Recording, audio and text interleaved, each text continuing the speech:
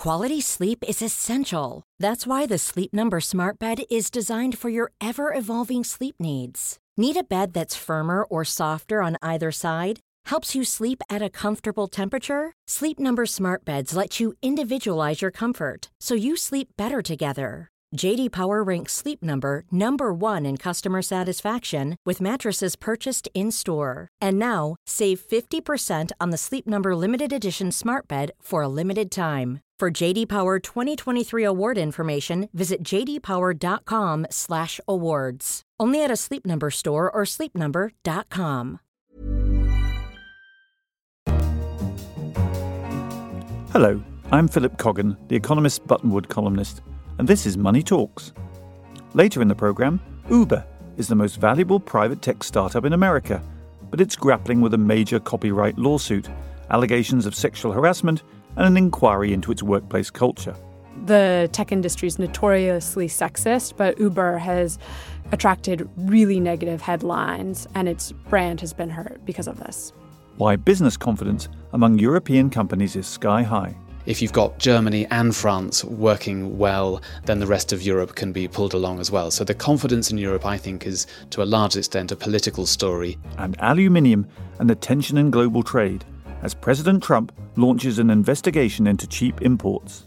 Chinese overcapacity is a genuine problem. The Trump investigation as to whether it's a threat to national security is a bit more complicated. But to start, General Electric says Jeff Immelt is to end his 16-year tenure in charge and be replaced on August the 1st by John Flannery, a 3-decade veteran at the conglomerate.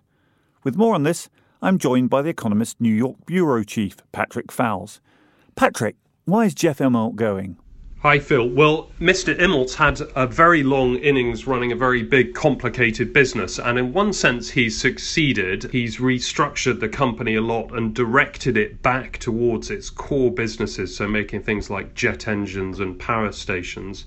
But from a financial point of view, GE hasn't really been performing particularly well, and Mr. Immelt's done a lot of churning of its portfolio, buying and selling businesses, which has increased the amount of money that's invested in the company, but at the same time its cash flows, its sort of underlying profits, have not really picked up. So after 16 years, I think it's the board and perhaps some of the investors have decided it's time for a change of leadership. The age of the conglomerate was the 60s and the 1970s. We've got Berkshire Hathaway under Warren Buffett and GE. Is there really a justification for a broadly based business like this anymore? You're absolutely right, and it'll be interesting to see whether Mr. Flannery, the new boss, comes under pressure immediately to break the company up. I think they would use two justifications. One is that the business has become much more global, and that if you're running a company with products in lots and lots of different countries, there is a synergy from being able to have a suite of products and share the cost of that global overhead. And the second thing I think they would argue is simply that what Mr. Immelt has done is try to direct the portfolio of businesses they have back towards a set of businesses that have a bit more in common. So GE, for example, used to own a media business. It used to own NBC, which clearly has nothing to do with jet engines. He's got rid of that. So it is largely focused now on a sort of core set of big, expensive, capital-intensive and sophisticated projects. That's the logic GE would present, but I think it's likely quite quickly that logic may be tested again. And how's Wall Street reacted to the news of the change? Well, I think there's been a modest uptick in the share price, and that there'd been some rumours about Mr. Immelt choosing to stand down at this time. The fact that there's not a more euphoric reaction just shows you that there's not really a quick fix, and the company has tried the approach of reshuffling its assets and buying and selling stuff, and it hasn't really yielded the kind of financial results you might hope. So there isn't really a quick fix, and the task for the new man will be to A, resist calls for yet another massive reshuffling of its portfolios, and B, to try and crank out more profits from what the company already owns. So a lot more on this story to come. Thanks very much to The Economist New York bureau chief Patrick Fowles. Next, Uber, the ride-hailing giant, has achieved great things in only 8 years. It's disrupted the taxi business and become the most valuable private tech startup in America, with a valuation of nearly $70 billion. But recently, it seems to be on a collision course, fending off a major lawsuit concerning intellectual property theft, allegations of sexual harassment, and an inquiry into its workplace culture. What's going to happen? I'm joined by The Economist's US technology editor, Alexandra Suich. Tell us about this inquiry. This all started in February when a former employee, Susan Fowler, published a blog post alleging that Uber has a culture that's where sexual harassment and sexism are pervasive. Travis Kalanick, Uber's boss, agreed to hire Eric Holder, America's former attorney general, to lead an investigation into whether her claims and others were true. There have reportedly been over 200 claims that have been investigated. The results were shared Tuesday with staff. The larger question is what new changes are going to be implemented to help ensure that none of these issues are repeated again. Of course, this isn't a problem just with Uber. The tech industry is notoriously sexist, but Uber has attracted really negative headlines, and its brand has been hurt because of this. Besides the sexual harassment allegations, what's the most serious crisis that Uber's facing? I would point to two. One is a lawsuit by Waymo, Google's sister company, which is working on self-driving technology, and it claims that Uber knowingly stole some of its important technology that's used in self-driving cars. That's working its way through the court. It'll be resolved in a few months. It comes to trial in the fall unless Uber settles. It recently dismissed the entrepreneur who they had hired, who's the one who had brought the technology from Google, they claim. The other is a potential federal probe into what's called grayballing software. And Uber designed software to track regulators so they would know when to offer cars or not. If charges are brought by America's government, that will be a real setback for Uber. And has this all hurt Uber's business? It's very difficult to tell because Uber is a private company, so it doesn't have a share price that's adjusted. But according to some analytics, it has. So their share of the ride-hailing business has fallen by 7% over the last 5 months. Lyft, the number 2 player in America, has gained a lot of customers. This is particularly true in Western cities, which are more progressive and don't like what they've heard about the sexual harassment allegations. Whether it will hurt Uber's ability to raise new money, it has yet to be seen. I think the lawsuit and the probe are potentially bigger issues than the sexual harassment issues. And what's happening to the management? There have been a lot of executive departures, some related to the sexism investigation, others not. But as of right now, the executive ranks have really thinned out. There's no chief financial officer. There's no chief operating officer. Recently lost its head of business this week. So things are looking tough. The real question to ask is whether Travis Kalanick will stick around.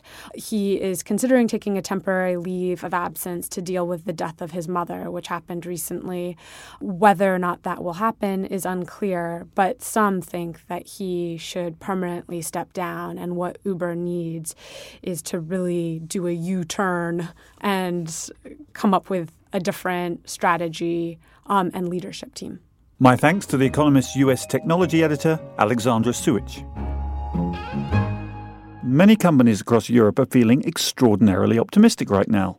Business confidence in Germany, by some measures, is higher than it's been since 1991.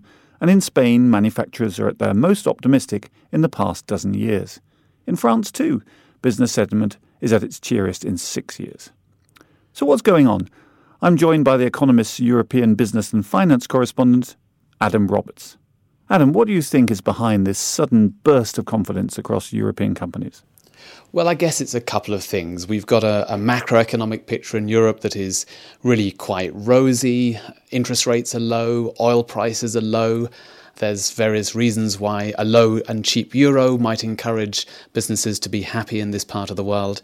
But actually the new thing, the detail that has really got business leaders very excited in continental Europe is about the political story. It's the election of Emmanuel Macron as president in France. His parliamentary majority that looks to be assured suggests that there's going to be big reforms in France of the labour law and other details in France. And so there's great optimism among businesses on the continent that France finally will get its act going. And so if you've got Germany and France working well, then the rest of Europe can be pulled along as well. So the confidence in Europe, I think, is to a large extent a political story, as well as that background of a happier macroeconomic picture. And it's quite amusing, really, isn't it? Because a year ago, when Britain voted to leave the EU, they were all saying that Europe was about to collapse and said Britain is in political turmoil. The US has got a political scandal running along. Have the European countries really sort of looked at what happened in Britain and I suppose partly the US with the success of Donald Trump in the elections and sort of turned away from populism? Do you think that's a reasonable explanation? I think that is a big part of it. What happens in Europe is, of course, affected by what happens across the Atlantic and across the English Channel as well. So we've seen, for example, a great rush of American companies coming into Europe and trying to buy up European companies. There's huge activity, mergers and acquisitions. In many cases, Americans trying to buy up European companies with good growth prospects, partly because of that cheap euro, but partly because there's very little activity, I think, right now in the United States because nobody wants to be doing deals given the political uncertainty in America. So as you say, it's a great irony that Europe, which seemed so vulnerable to political crisis and to perhaps the populism of Marine Le Pen just a few months ago, is now seen as something of an oasis of stability. And in contrast to the sorry state of Britain, given its politics and its Brexit troubles, the situation in France and Germany looks just much, much rosier. But is there a danger it doesn't last? You obviously have to get economic growth up in Europe. You still have problems in Greece. Mr. Macron has to push through his reforms, which is previous French governments have discovered is not that easy in the face of trouble in the streets. How long has Europe got before this bloom comes off the rose in terms of this burst of optimism? Yes, of course, there is a risk and we can't be 100% sure that Mr. Macron will deliver on what he's promised despite his extraordinarily good situation right now. Despite that very high optimism, the business confidence you mentioned, Europe isn't yet investing. European companies are not yet investing at the high levels that you would expect. Many companies are still hoarding cash and failing to spend on the sort of things that they really need to spend on. European companies are very slow at digitalization, much further behind American or British companies. And so they need to get spending on those sorts of things to get sustained growth and sustained expansion. So there are, of course, reasons why this very optimistic story could fade by the end of the year. And yet, if you talk to those business leaders, you talk to the heads of very big companies or indeed the tech entrepreneurs in Paris who are very gung-ho, they do feel that this is the best opportunity, at least in France, that anyone has seen for 15 or 20 years. So there's reasons to still have some skepticism, but actually the optimism is much higher than it's been for a long time. Good news then. Thanks to The Economist's European business and finance correspondent, Adam Roberts. If you have any thoughts or opinions on what you hear on Money Talks, such as the changes at the top of General Electric, the future of Uber, or are European companies right to be so optimistic, then do get in touch. You can contact us on Twitter @EconomistRadio, or you can always send an email to radio@economist.com. Finally, aluminium and the tension in global trade. Donald Trump has launched an investigation into whether cheap imports of aluminium are a threat to national security. I'm joined by Soumaya Keynes, our economics correspondent. Soumaya, what's going on? Donald Trump has identified a real problem in international trade. This is a problem that the Obama administration had identified as well. And the issue is that essentially the Chinese government has been subsidizing its industry. And the big worry is that it's been subsidizing them and now they have huge overcapacity and they can't rein back production. And this huge overcapacity and this oversupply of metals, as aluminium, steel, the worry is that those are going to spill onto global markets and depress prices. And in some areas, they already have depressed prices. So aluminium is an example. The American aluminium industry claims that the Chinese have been subsidizing its aluminium, giving them cheap loans and cheap electricity, and this has been hurting American production. And if you look at the numbers, there's been a downward trend of the number of smelters over the last 60 years or so, but over the last 10 years, as Chinese production has ramped up hugely, and the number of aluminium smelters has been closing down. And is this a genuine threat to the US industry? Chinese overcapacity is a genuine problem for American industry. The Trump investigation as to whether it's a threat to national security is a bit more complicated. So part of the issue is that America imports a lot of the raw materials to make its aluminium. It can't produce as much as it needs to satisfy demand, which is mostly in car production. So inevitably, really, Americans will import aluminium. There are other problems with this, though. So aluminium is a globally traded market, so there's an international price set. And when thinking about this investigation, you really have to think, okay, well, what's Donald Trump going to do about it? What's he going to do about this overcapacity? And the issue is that America doesn't actually really import that much aluminium directly from China. A huge fraction of its imports come from Canada, which presumably America isn't worried about going to war with anytime soon. Suppose as a result of this investigation, the Trump administration said, okay, great, we're going to put on some tariffs to protect our aluminium industry. So number one, you'd end up annoying all the Canadian producers and the other kind of allies that America imports from. Two, you'd annoy all the people who are consuming aluminium, and that includes people within the aluminium industry itself, because you have people who are producing the aluminium, people who are rolling the aluminium into sheets that they use for other things. And actually, that part of the industry has been doing really well over the last 2 years. They've created, thousands and thousands of jobs. So there's a bit of a disconnect between the problems here and the tools that the Trump administration seems to be reaching for to solve this. Although, of course, we don't know exactly yet what the Trump administration is going to do. So if he's about to do the wrong thing, what would be the right thing for him to do? So this is a problem that had been identified before, and the Obama administration had tried to solve the root cause of the problem, which is the Chinese subsidies.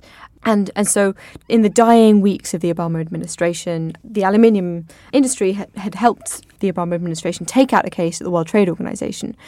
So the Obama administration essentially sued the Chinese government for subsidizing its aluminium industry. And if it had won, or, the case is still ongoing, it hasn't been withdrawn, but if it wins, that could essentially allow the Americans to, retaliate in some way if the Chinese refuse to withdraw their subsidies. So that's a very, direct solution looking at the direct problem. I guess the problem there, obviously, is that cases at the World Trade Organization tend to take a very, very long time. And so, there's no perfect solution. This kind of trade issue is hugely, hugely difficult to solve. It's behind the border. You don't have all the tools that you need. You probably need a lot of diplomacy. And, it's very, very tricky. My thanks to The Economist's economics correspondent, Soumaya Keynes. And that's all for Money Talks this week. To read more about the topics discussed in the show, pick up the latest issue of The Economist or visit economist.com. Do join us again next time. In London, this is The Economist.